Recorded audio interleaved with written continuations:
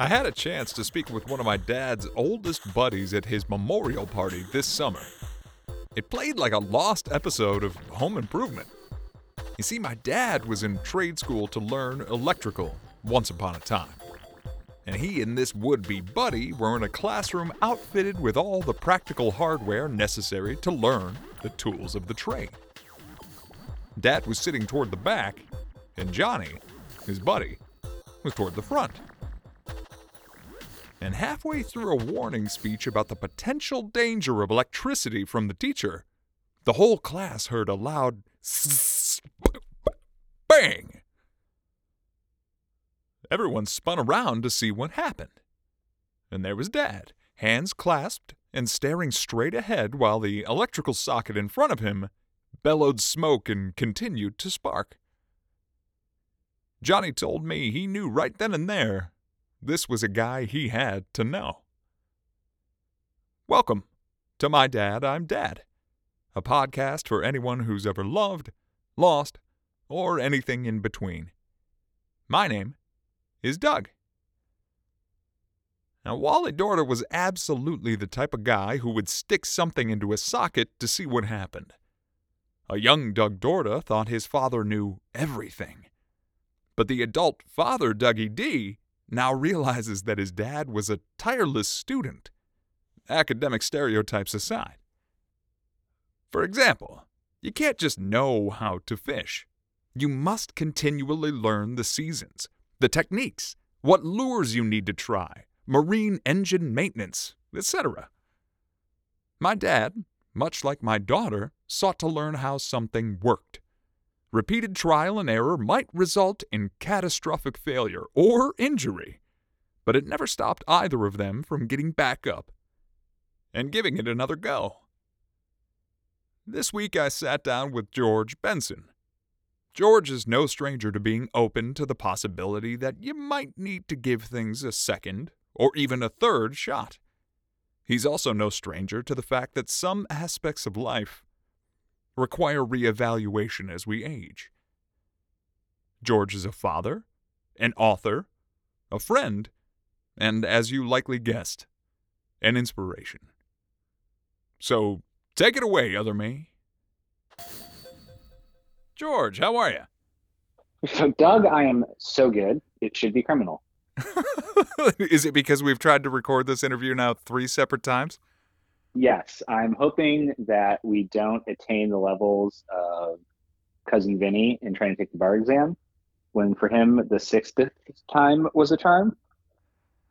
But, you're talking about Jerry Callow, not Jerry Gallo? Correct. Jerry Callow. Right. Well, well, thank you so much for coming here a third time. You listeners will have no idea, but we've had some technical difficulties. Hopefully, we're going to get it all in this crack because I wanted to talk to George for several reasons, but the first of them is this. George, you got a chance to meet my dad a few separate times. You didn't get to meet him a whole bunch of times. You didn't get to see him a whole lot.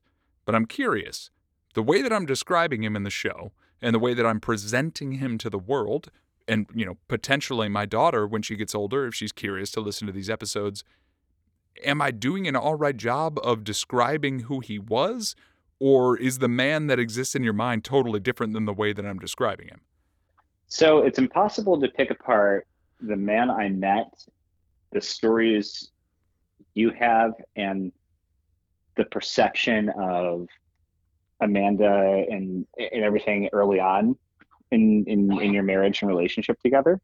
It all kind of molds together into this one person who is the guy you've been describing.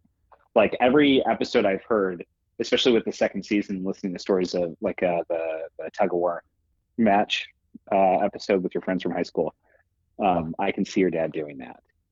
And I like to think that even though I only met him a handful of times, I met him at his best because they were milestone moments in your life that like just seem to flow together and just create this kind of weird magic that made Wally Wally and be damn what everybody else thought. Yeah, he definitely was the type of person that was going to stick in your brain for one reason or another. And Yeah. generally, you kind of touched on it already. Amanda, when we first got together, had that kind of knee jerk reaction of like, wait a minute, is this guy kind of an asshole? And then Yes. immediately, or not immediately, but over time, really flipped into like, this guy is one of the most wonderful people I've ever met because he cares so much. And if you could figure out the complex puzzle that was his emotions and the way that he presented himself in every single situation, you were like, oh, he just cares a lot. And we have two examples of things that can both be true equally. Absolutely. Like when so when I hear you talking about your dad, I have now like I know what he looked like. There are a picture of us that exist in this world together, and I'm happy about that. But how I imagine him is a full-bodied Muppet. Yeah, if you imagine J.K. Simmons as a Muppet. Exactly. Yeah. But like I'm talking about like stick legs and like barrel chest, like almost like if you shaved Hagrid and threw him in a worn out neon tank top and some like short 80s gym shorts that he still had. Yeah, that's honestly maybe the best distillation of who Wally Dorda was aesthetically that I've ever heard. And I will say, I've always thought that if you wanted to do an adaptation of Harry Potter correctly, you do a Muppet version, and Harry is the only person that is a person because a friggin' Jim Henson creation of Hagrid, come on, come on. Well, it's a great point. But the picture that you talked about that exists of the two of you on this planet right now is from Amanda and I's wedding, and it's one of my favorite pictures there. Because everything I've talked about my dad, the way that he would dance, the way that he loved music, the way that he would champion who you were and what you wanted to do exists in that photo. That photo is a Oh photo man, of you and my dad and his good buddy Bob. And you're all feeling the music. Because the band we had there, I don't mean to toot my own horn, but the band we had there, the John Fett Quartet, absolutely obliterated every single song they played that night. And everyone was feeling it. Probably largely because Dad was feeling it and he could really get a crowd going. well that and the alcohol didn't hurt. Well, yeah, we had It was like 40 degrees. It was outside in a barn, and you couldn't feel the friggin' alcohol expanding your blood cells until it got super warm. yeah, it was a wildly amazing time, and I'm so Oh, glad it's you were there perfect. for it. I'm so glad that you had that moment with him, and I'm so glad that that picture exists because it is that perfect frame in time. Because if my dad got a chance to meet anyone in my life that I cared about, he found a way to care about them. Yeah. And he didn't even understand like the width and breadth of our relationship so much so that you were dressed like one of the Doctors Who at that wedding, and nobody cared. They just thought you True. were like Yeah. an eccentric, in a purple frock coat. I got one person that asked me if I was dressed as Willy Wonka. Yeah, I was dressed as the 11th Doctor from the latter half of season 7. But it was, I mean, everything about that wedding was great. From the moment where you and Amanda had asked me to start off by doing the marriage is what brings us together today, like the Princess Bride bit, and then to clear my throat and go on like nothing happened, like that.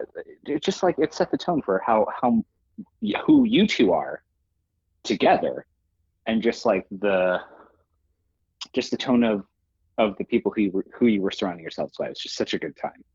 Part of the reason I love that story is obviously I got married that day to the love of my life, and now I have a child, and it's wonderful, and it's maybe one of the last times that we were able to do a gigantic party Dorda style, because it was a wedding, but it was also a Dorda style party. Just a bunch of people in a barn blasting really good tunes.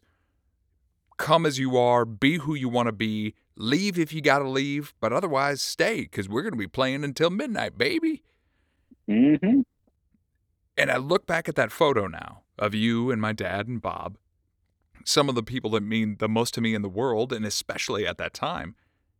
And I see myself who I was then, and I see you who you were then, and I'm impressed by who we become now. I never would have guessed that we would become the people that we are today, but it's strange because we're both parents now. Maxine's a Yeah. little older than Evan, but it's so strange, and it's such a cataclysmic shift in a human life that I needed to ask you, how is your transition to parenthood going? Because I knew who you were then. Like, I have a rock-solid definition of who you were then. But who is George Yeah. now as a dad? Hopefully better than the person that was then. That was before a bunch of. Well, I was in the middle of a bunch of therapy. That was the one of the lowest points of my life. But it's that Matt Smith regeneration speech, right? We're all different people throughout our lives, and the important thing is to know who you are, where you're at. I'm butchering it, but it's just like there's aspects of me that are still the same, but now I actually care about making it to 40. Like, Yeah, that's a big one. it is. I mean, it sounds worse than it actually is. It's just like yeah, I don't know. I don't know how to answer that because it was a road that my wife and I had been down for the better part of a decade. Like we've been trying to have kids for a long time. We tried to adopt a couple times and made it pretty damn close one time, but that was canceled after being matched with her for almost 2 years, and it was really difficult. So we never thought that we would have an infant. Like the way that I had prepared for dadhood, if it were to ever happen, was through the normal routes of adoption, and we would get a toddler, and it would most likely be a girl. I mean, we were open for pretty much anything, but because the last one that we've been working so hard for was a girl. Anyway, it's like I had prepared myself for a completely different world than the one that I live in. Like I didn't think I would, be afraid of my wife dying in childbirth. Yeah, that's something that you had shared with me before, and I got to imagine there's a lot of emotion wrapped up into that because you had touched on it, that you had the adoption that you were working toward that didn't work out, and that you had been trying for years and years and years. So divorcing yourself from what you had expected versus what ultimately came, even though you got what you wanted, right? You got the thing that you were looking forward to for so long. Yeah. Because it's different, and the minutia involved with bringing that child to bear can actually be lethal, could be lethal to your partner in life who you've known for years and years and years, must be an extremely difficult thing. Has that been tough for you? So he was born in May, our 11th wedding anniversary was in June. So he came about a month and some change before it. And for recently, 10 years now, my wife has been working in the neonatal intensive care in different hospitals throughout Ohio and Michigan. In fact, that's what brought us up to Grand Rapids when we moved there from Ohio, was two of the children's hospitals up there. And so for a decade, while she was a bedside nurse, and then while she transitioned to being a nurse practitioner in a very specialized field, every day at work for her, almost every day at work for her, is one of the worst days of somebody's life. And that sounds dramatic, and it probably is to some degree, but on the whole, that's pretty accurate, especially when she's working in labor and delivery and she has to, go and do her thing there. And so for 10 years, I was just primed about all the really bad shit all the stuff that can go wrong. And so like there were two things that I was terrified of. There was meconium, which is when the kid poops while he's still in utero. There's a breach, and then there's the umbilical cord being wrapped around the neck. And he hit all three of those things. Oh, he gave you a hat trick, eh? Yep, hat trick. Love it. Great term. Yes, absolutely, hat trick. And scared the shit out of me, because my kid came out looking like a Smurf. And so, like, from everything that I heard, this is the worst case scenario almost, not knowing that what happened was actually more common than I knew. My wife was incredible. She did all the hard work. All I had to do was watch and then try and cut the umbilical cord and, encourage her to do one of the most painful things in the world. Second, probably to a man having a cold. So, so, I'm not saying, I think I've prefaced this enough.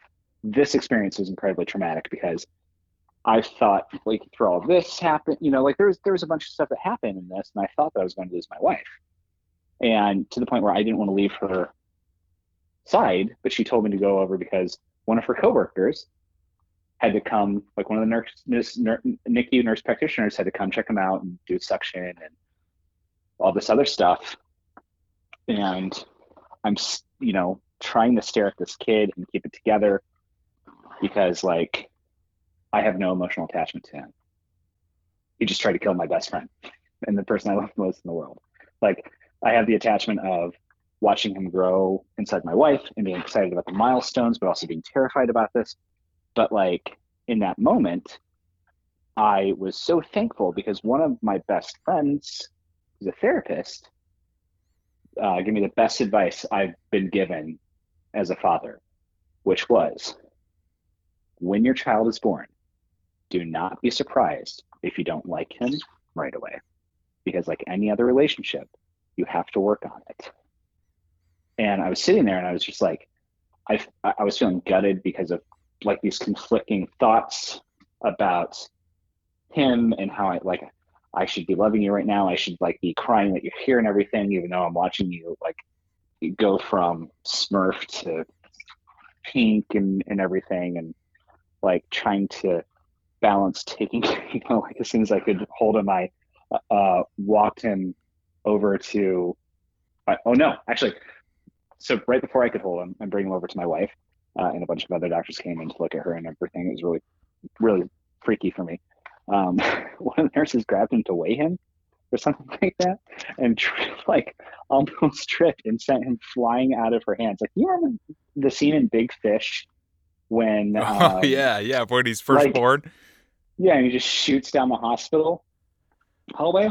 I was just like watching that happen in slow motion, and nobody turned the TV off during this because it just, like, after over 24 hours of being pregnant, it finally just happened. So I'm listening to Bob Belcher go, "Oh God, oh God," Oh no. on the TV because we had Bob's Burgers playing on in the background, and it's just like one of those moments where if you just, like, could freeze time and just, like, have a record rip and go, like a gym moment to the camp. It was perfect. Anyway.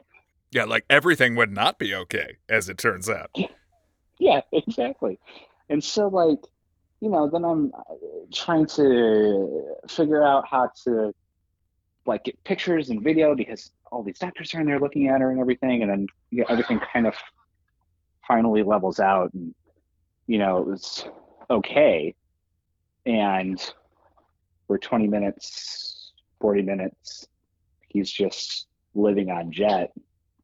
And it's like, okay, what am I going to do for the rest of his life? Because I can no longer be the person I was. So, long story long, it's been interesting because he is a different child for his mom than he is for me. I can also agree with her in 3 different ways. Especially with me being a stay-at-home father, there is a version of Maxine that exists when mom is not home, when she's just with me. There is the version of her when mom is around, especially after a long day where dad is not welcome anymore. I mean, literally earlier, she, like, "Maxine, do you want me to hold you?" "No." Like, full on hand, like, "You better get out of the room, dad." And then there's also the version of her when she's around, let's say, any of her grandparents, where it's like, that's the only person she wants to be around and you shouldn't even be in the room. But going back to, like, the younger days, you can already start to see that behavior kind of come around. And I think that's one of the weirdest things that you really start to pick up on as you become a parent is like the nurturing bond between a mother and a child is understood almost immediately. Oh yeah. And they can tell that like you cannot give them everything they need. But a mom can, regardless of whether or not you're breastfeeding or bottle feeding, anything. But a mom can be all the stuff that you need. The mom carried the baby Yeah. for 10 months. It's not 9 months. They tell you it's 9 months. That's another thing that, most of the parenting books get wrong, or most of our public lexicon of what parenting is like and what raising a child is like gets wrong. It's 10 months. Oh, I mean, let's not even talk about how the entire field of gynecology is screwed. And if you have that was not an intentional pun, but anyway, just how messed up the origins of that is, and how if you have a kid at 35, you're all of a sudden a geriatric mom. Oh, like, yeah. It's just, anyway. There was actually a scene in Scrubs that, and like I've enjoyed the show Scrubs for many, many years, but I always locked into that one where Carla goes to see the new gynecologist when she and Turk want to have a baby, and she lies about her age. She says she's 29 years old, and because she's going in to figure out about her fertility, and eventually she has to tell this new gynecologist like she's 35, and he approaches it from a totally different perspective because now you're a geriatric mom. Yep. It's wild. But so is most of our. But anyway, the whole getting ready for him and parenting him is such a 180 from what we had prepped for so long that I don't know what the day holds. But what I can tell you is he's a lot more fun to be around now than he was last time we talked. How old is he now? He is 7 months. He just had his flu and first COVID vaccine today. Oh, buddy. Yeah. How did he do? Did he do okay with the shots, or was he a little upset? So my wife went with him, and I did the last set, and it was it was a nightmare.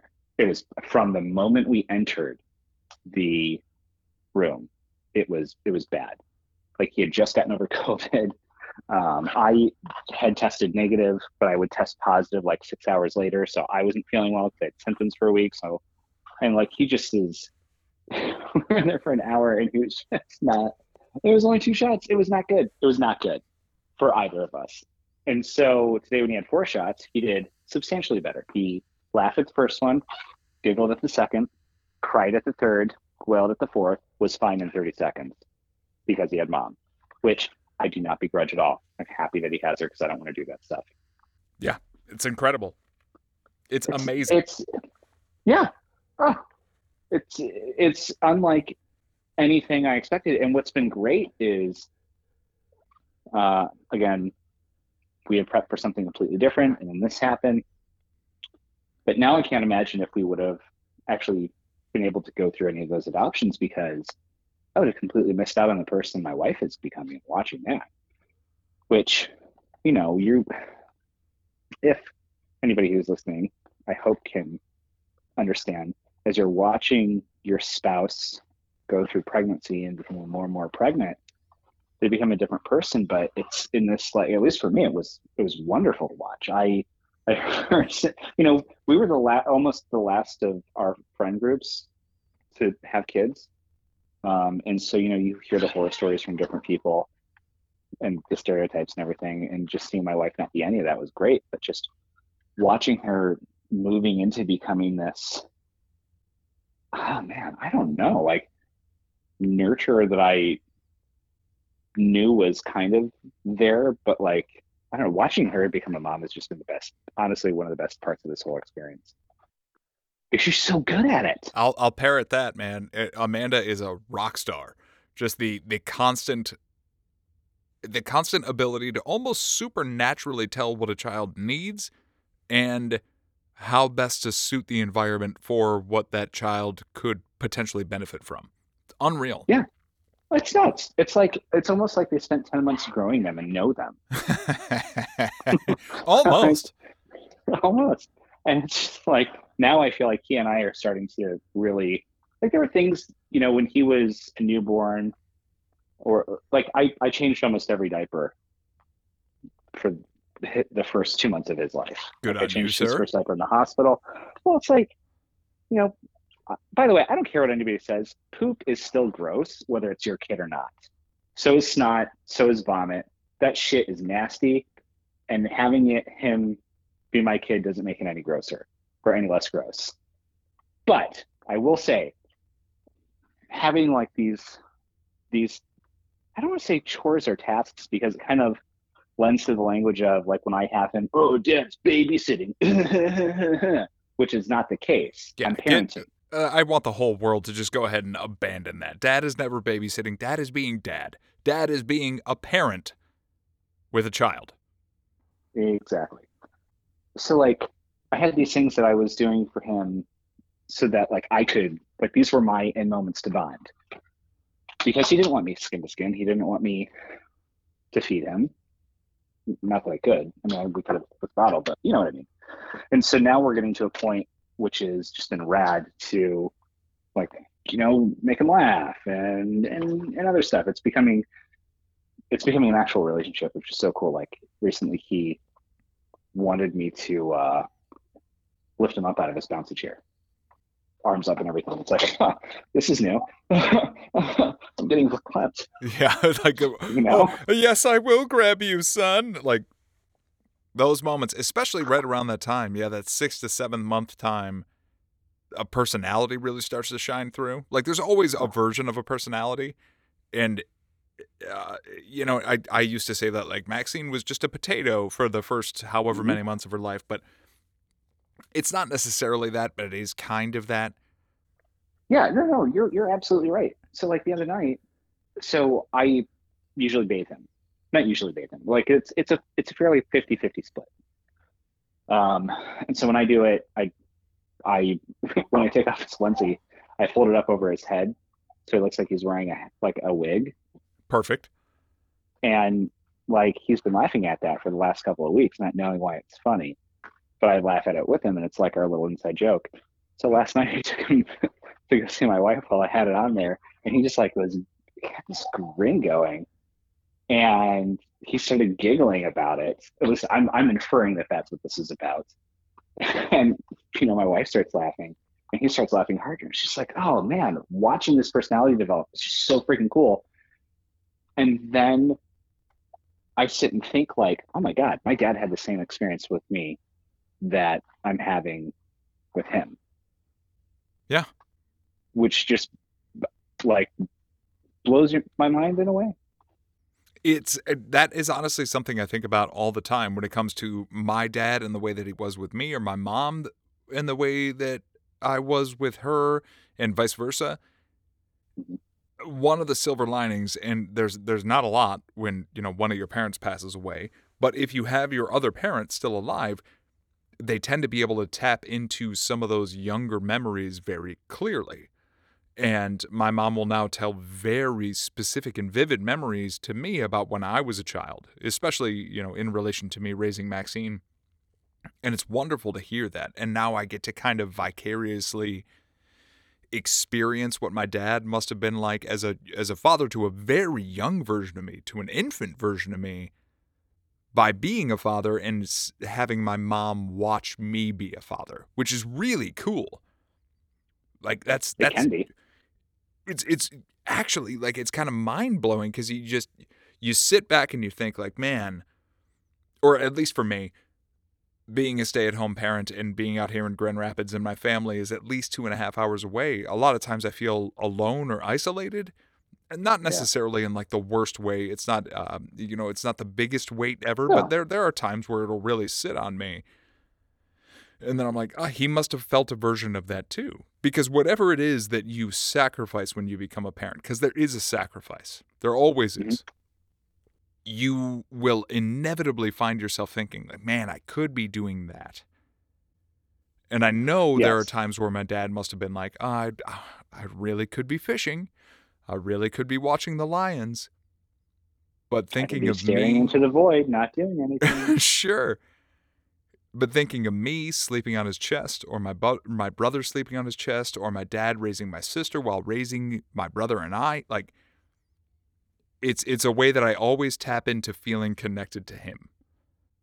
So when things get a little bit more difficult, I'm like, ah, man, Maxine is really crying. Like, I think of my dad comforting me when I cried.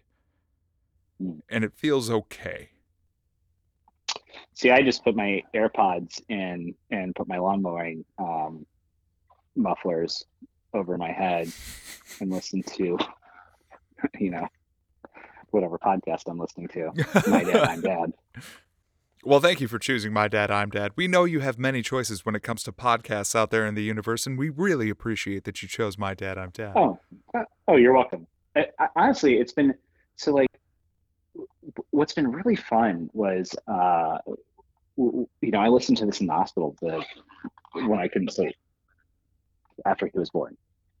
When I was just like staring at him and Jet, it's like, well, I got to do something. I might as well be, hopefully lulled to sleep to the sweet, sweet baritone of my friend Doug. And then like when there was a night feed when Jet was working, or like she was taking a nap and he decided to be awake, I would throw it in and listen to it with him. Like it was just like it's been fun to bring this into our kind of ritual together. Well, honestly, it touches me in a way that I can't describe, because the whole show existed largely to help me and to help my daughter get to know her grandfather, her Jaja, is what we would have, had her call him. And the fact that it touched anybody is mind-boggling to me. The fact that his legacy gets to live on as a direct result of me just remembering him and sending these words out into the universe is mind-boggling to me. And I chose, the moment I started making these episodes, to be brutally honest and extremely genuine with my emotions and with myself, and just be entirely present in the moment with my emotionality. And I have to say that the reason that I did that is because I feel like people cling on to it more when you're genuine and when you're honest and when you are expressing all the deepest, brightest, and or darkest emotions that you may feel. And you wrote a book. We Don't Trust Your Theology. It's true. And your book does that in spades. And one of the things about our friendship that I want people out there to know is that I have never been a person who clung on to religion in any way. I've always been fascinated by religion. I've always respected the hell out of religion. And when you and I met, it became clear that you were a religious person or had come from a religious background. As you had already said, you were in a kind of flux period in the time that you and I got to know one another. When we met, I was already a disgruntled, disgraced pastor twice over. Sure. I've been fired from 2 churches. I completely threw everything out and said, screw it, I have no idea what I'm doing with my life anymore. And then I found Siciliano's. I walked in. The first thing I hear is a baritone voice say, "Can I entice you in a Star Wars themed chocolate wine?" And I was like, all right, this guy's pretty, all right, we can talk. Yeah, it was, I didn't grow up religious. I was a creaster. I was a Christmas and Easter goer every now and again. That's a fantastic way to put it. That's what we in the biz call it. But yeah, I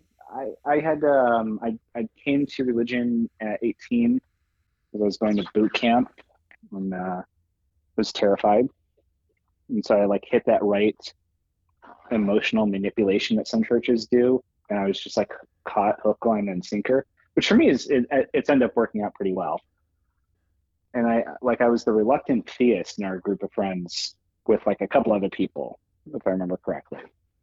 But the conversations were always fun. And a lot of those conversations kind of laid the path back into this work and in that book.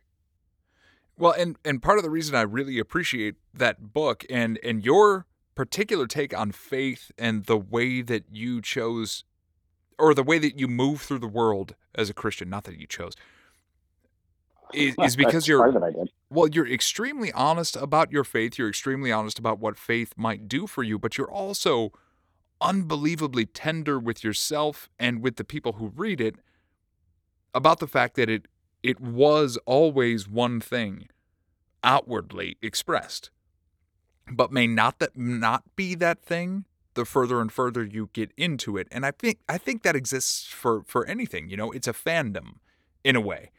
Sure. To put a I was very going to loose say, definition on it. I was going to say it's like Amway for the Grand Rapids crowd, but let's go with fandom. Yeah. Yeah, sure. Like as you were describing earlier, the Creasters. I was like, so is that like Star Wars fans that only watch the movies and not the ancillary material? If you Yes. don't It's watch exactly what Clone it is. Wars, you'll only show up if it's a 2-hour thing in a movie theater, but not when there's an amazing couple of seasons of material that you could really sink your teeth into. But reading that, it doubled down on why I became friends with you in the first place. Because you are open, you are honest, you admit your own faults, you admit the faults in something else, you clearly lay out that you don't know the structure of something, but you know your way into something. And as a direct result of that, you paint yourself as someone who is willing to learn continually to be better, to do better, to exist in something as the purest form of what that thing asks you to exist as. And I don't think there's anything out there in the universe of human nature that asks more of us than being a parent to a child. Yeah. Oh my God. Yeah. First of all, thank you for those kind words. It's the whole writing process of that was an incredibly vulnerable thing. It was like writing an open wound onto paper every day for 8 hours when It I was really reads doing it. exactly like that. Yeah. Oh, good. But what's funny is parenting is like parenting out of an open wound every day for 12 hours or 24, depending on who you are. I clock in and out. That was a joke. Yeah, it's I thought like there were times I remember my parents making it look so easy, but then I remembered that was like 2 days out of an entire lifetime, and like there was a moment where very early on in the sleep deprivation period where it was like this comes with a receipt, right? Like I don't want to I don't want to do this.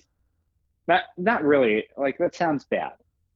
But it's just like when you get home and the weight of reality sits on you because so my wife and I we've only had pets. And I don't care what anybody says. Having like a kitten is or like a puppy is as exhausting as the newborn, period. It just doesn't last as long. That's 100% true. I remember when we took our dog to the vet a couple of months before Maxine was born, and they were like, yeah, you'll get to that point where now all of a sudden you realize your dog is your dog and your baby is your baby. And this is a slightly different point I'm trying to make here, but they were like, I remember having a knee-jerk reaction to being like, how dare you? My dog is my Oh, dog and he's my baby.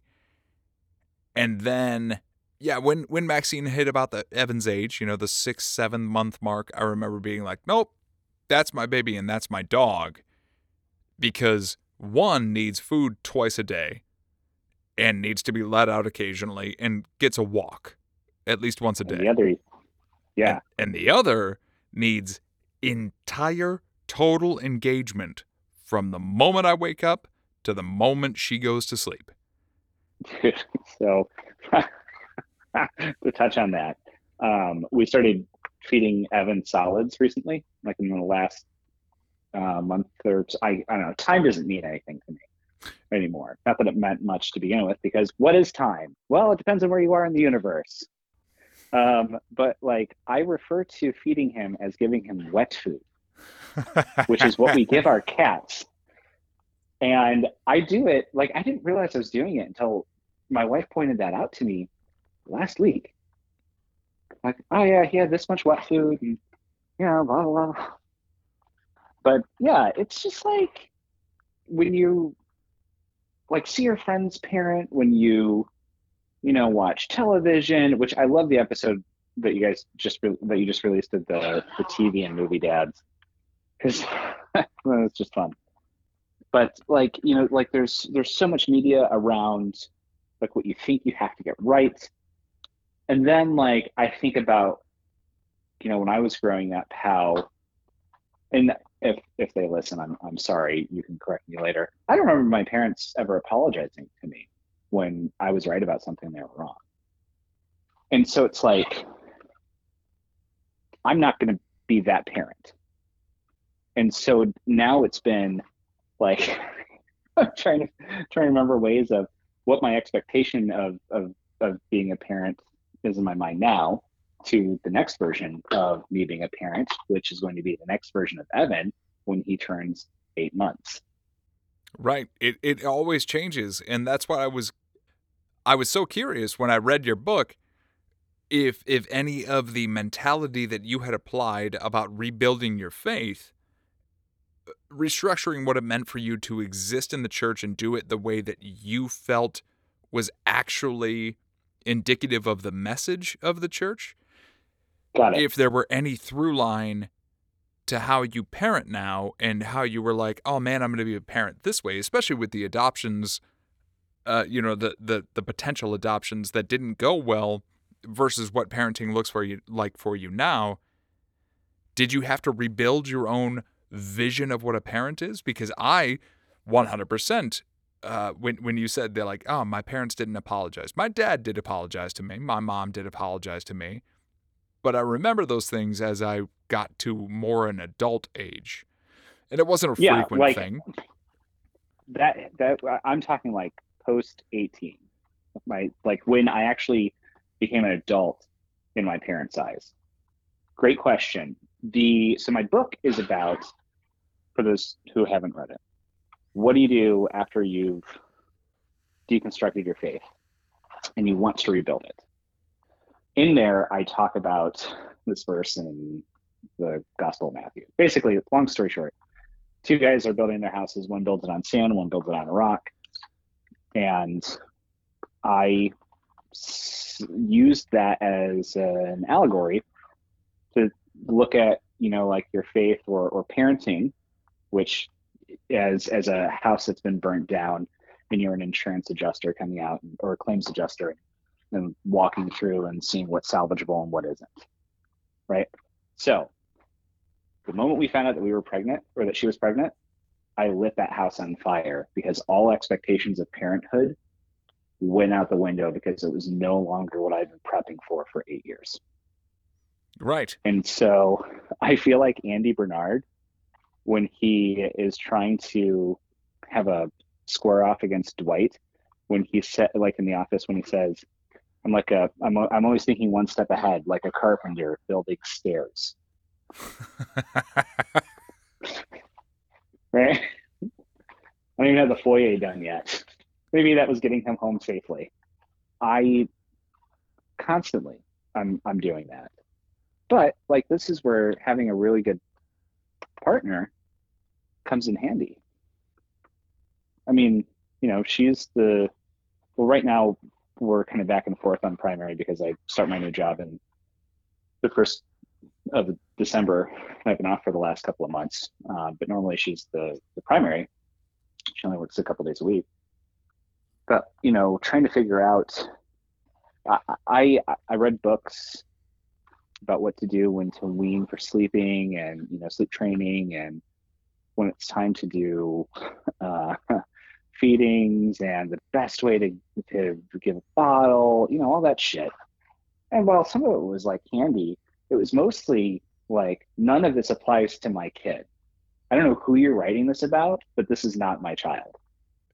One of the reasons I wanted to make this entire second season of the podcast was because of that. Like, parenting books are broad. And I don't know if you would say that the Bible is broad and broadly applicable, and that these are lessons you might cling on to at a particular time in your life. Maybe. And maybe this one will make sense for you today, and maybe it won't make sense tomorrow. but maybe this one will make sense today. And the vast majority that I came across, with the exception of one, Hunt, Gather, Parent by Michaeline Doucleff from NPR. Incredible. It was actually a book that was written from the perspective of like, here's what you do after that infant grace period when your child actually becomes a human being that you now have to contend with. Brilliant book. I can't recommend anybody out there read it enough. Yeah. That and the Wonder Weeks. Yes. Wonder Weeks, another phenomenal concept. And not even a concept, it's just a fact that you have to cling on to. And it can really help you in those moments where you're like, wow, what happened to my kid? Oh my God. Why is he being such a dick right now? Yeah. Oh, he's leaving. Oh, all of a sudden they're seeing the world in 3D for the first time. Of course that's weird, But that is one of the things I loved about your book, is just remembering, because it doesn't matter if it applies to your faith in God or your faith in what you had known, because God can be a broad concept. And I've always had faith in things in my life. Even if it wasn't religion necessarily, I've always had faith in things. And I always had faith that I would be a good dad. I did not know that it would be so extraordinarily difficult for me to be a good dad always.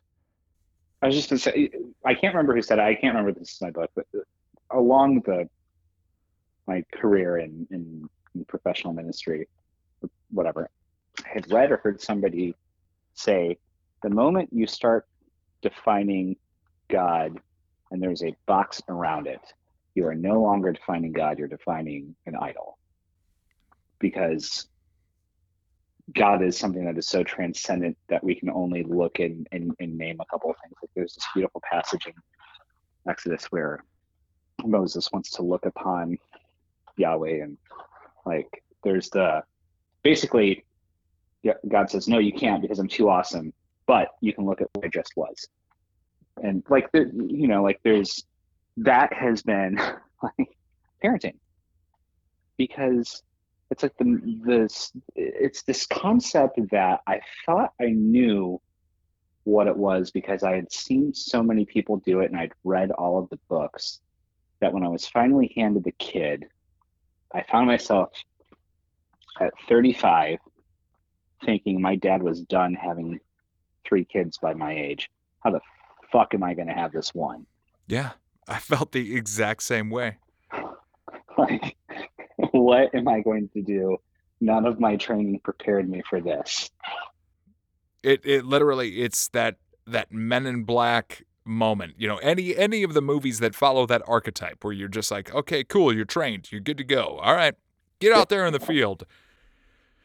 Oh shit, what do I do now? For instance, Maxine loves Frozen right now. Loves Frozen. Who doesn't? You put the movie on? Great. She's going to sit on the couch. Well, I put the movie on, and she was sitting on the couch, but then she ran away from the couch, and I was doing something in the kitchen, right? Which is in the other room from the living room. Doing something in the kitchen, I could hear her running around, I could hear her little tippy taps of her little feet, and then all of a sudden I hear boom, boom, and then lots of crying. And I go and look at her, and she's got a goose egg the size of Seattle Slough on the left side of her face, and it looks like she just got in a car wreck. No idea how it happened. No idea why. But, like, you can't, there's no anticipation there. Most books are written from the perspective of, like, this is what you do at this age, from these 2 weeks to these 2 weeks.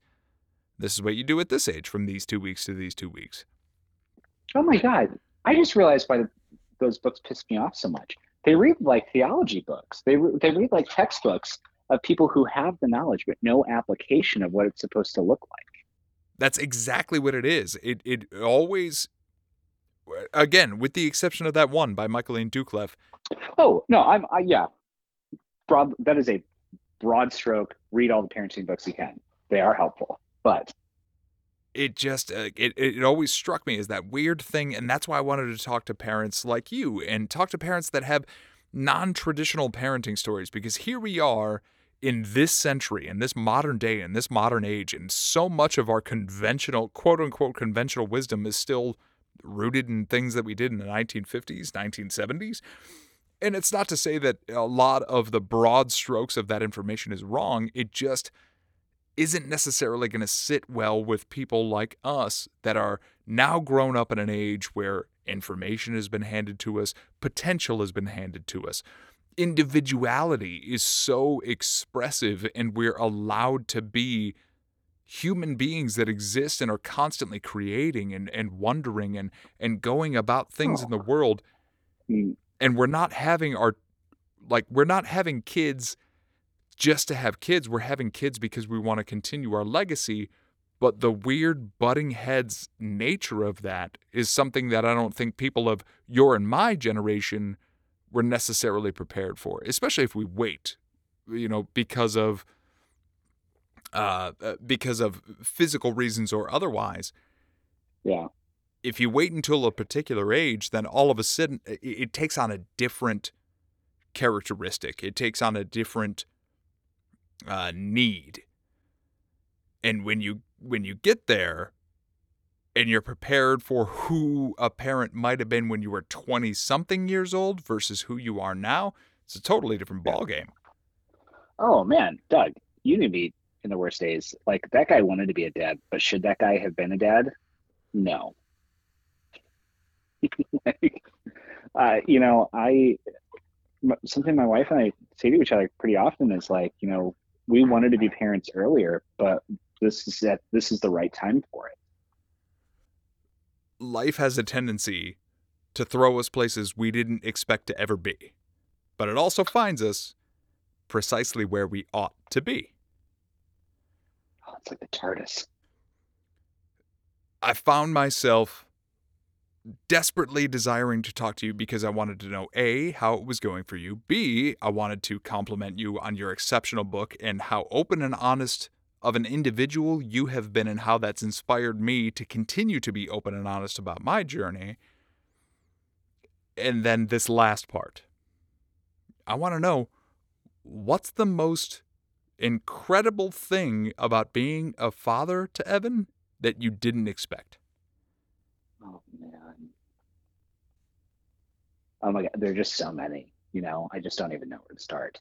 Hit me with as many as you got. Oh. So today he got his. I can't remember. I think I said this earlier in the show. He had his flu and his COVID vaccine today. He's teething, and the three of us were sitting on the couch, just letting. He was like sprawled out between us, and he grabbed my hand and started chewing on my finger, and was like talking, like staring up and smiling and going, da, da, da, da, da, da, da. And it was just like one of the best moments of my life. So there's that. That's pretty fun. Watching him develop who he's going to be next is great. Like I miss the person he was when he was 2 months old, like the lanky little guy. But I also love the person he is now, and I hope I continue to like champion the next person he's going to be, whoever that is. But I don't know, man. That's such a hard question to ask. I mean, I'm a cis het guy in my mid 30s with a beard who wears flannel. It's like asking what my favorite IPA is. No. Hey, do you like to smoke meats? Sir, let me tell you what I'm getting into for my birthday. I am also into World War II history, so I can talk to my dad about his dad's trauma. So early on when I was on my paternity leave, we would get out of the house. This is one of the best parts about having a kid in the spring is you get the entire summer together first. And so he and I would like go on a walk for an hour, and like every day at what 8 in the morning, something like that. It was either 8 in the morning or 2 in the afternoon, and I missed that. But yeah, I hope that's not a satisfying answer to me because it's such a specific question. But that's what I got. I do like taking pictures and videos of him and sending them to his mom while she's working. That's satisfying. Yeah, I miss the hell out of that. There were only 3 months where I was working and Amanda was home with Maxine, before I Yeah. took over as the stay-at-home parent.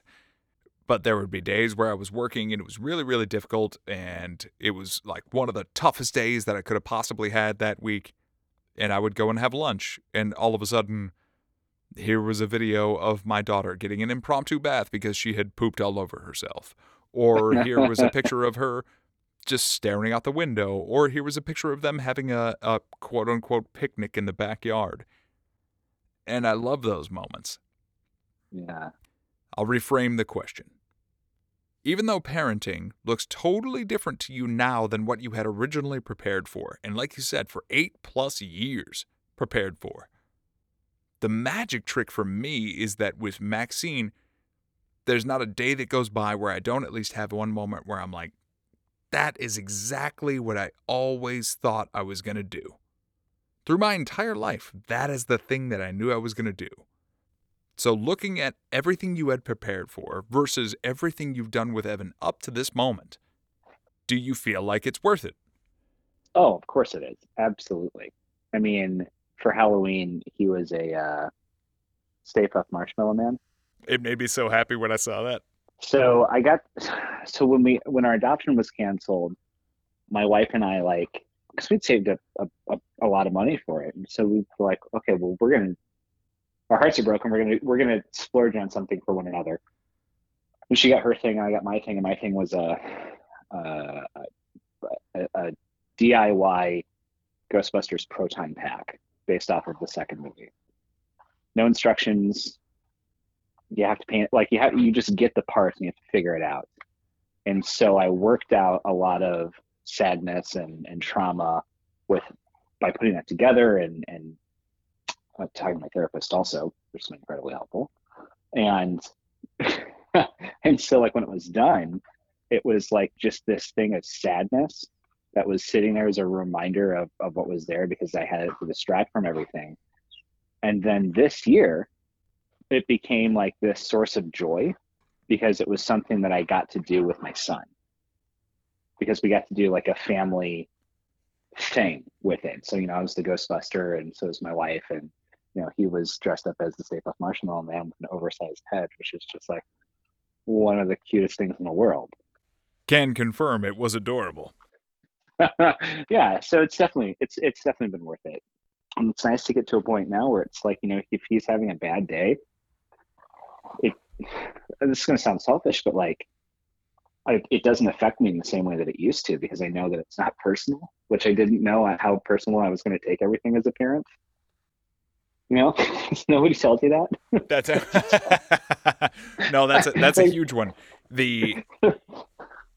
Especially when Maxine was younger, luckily she wasn't sick much. Unfortunately, she has had COVID, and this week she's been dealing with a bug.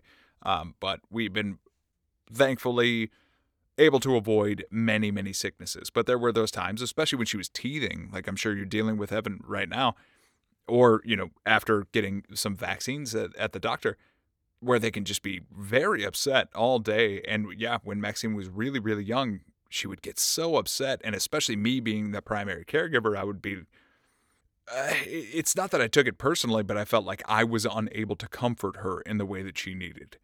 And Absolutely. That would make me feel like a total failure, like a total and complete failure. Like I was trusted to do this, and I'm your parent. Like you share 50% of my DNA.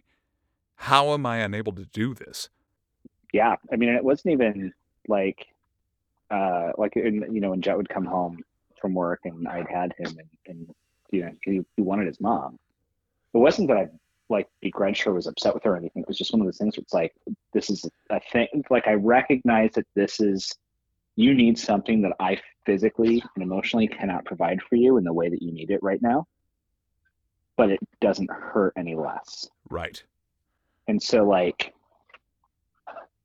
hopefully, one of the things I'm now worried about is not now, but as he gets older, and I hopefully get older with him, when he's a teenager, how does that not turn to resentment towards him? This is the stuff that I'm starting to think about now. Yeah. Especially having been right around, two of my younger nieces very recently, and you can see the entire personality change because I've known them since they were infants, right? But Yeah. I only get to see them every few years because they live in California, and you see these entire personality changes in them. You see a whole infrastructural shift of how a human being can change from one moment to the next. And of course, those things are going to be concerns that you'll have in the future. But for my part, it's just wonderful for me to hear, especially with Evan's 7 months old. Maxine is going to be 18 months old here very soon. Mm.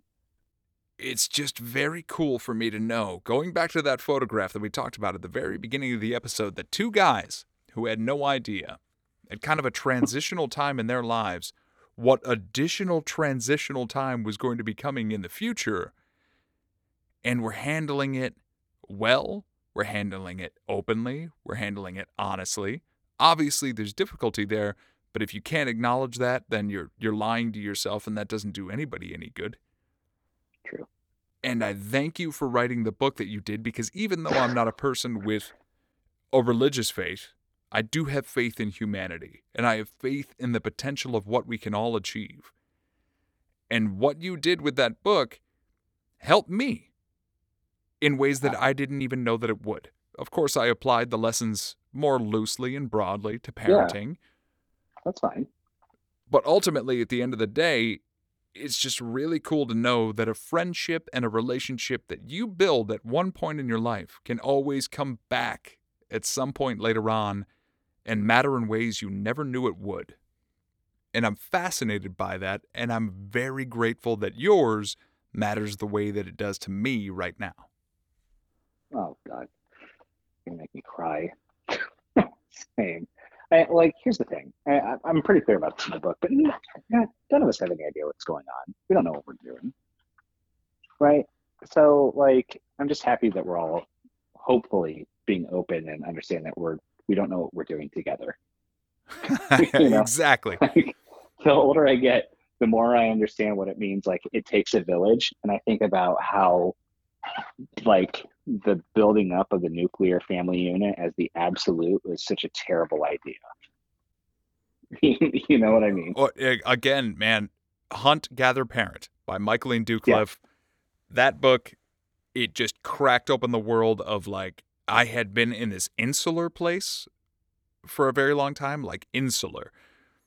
This Maxine needs to be around me, and she needs to do this. And then as she started to really grow and really mature and really start to get into things, I was like, okay, I gotta up my ante. I gotta be at the next level of parenthood. And when I read that book, I read it at the right time in the right place, and was just like, okay, she needs more than just me. She needs more than just mom. She needs to see how things go out there in the world, and she needs to understand different perspectives. And even though she's not going to understand the minutia of an adult conversation, let's say between you and I, she will watch the way we communicate. She will watch the way that we move effortlessly from room to room, and it all benefits her, and it benefits me.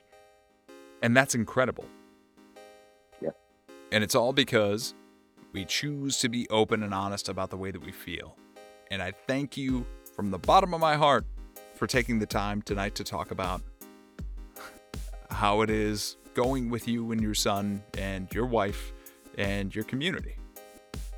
Well, I feel like there's no place I would rather have been tonight. I love you, man. I love you too, George. Thanks so much, dude. In my life, I've had a version of my, quote, dream job 3 times. And while employed at each, I inevitably came to the conclusion that it wasn't the particular job I had dreamed of.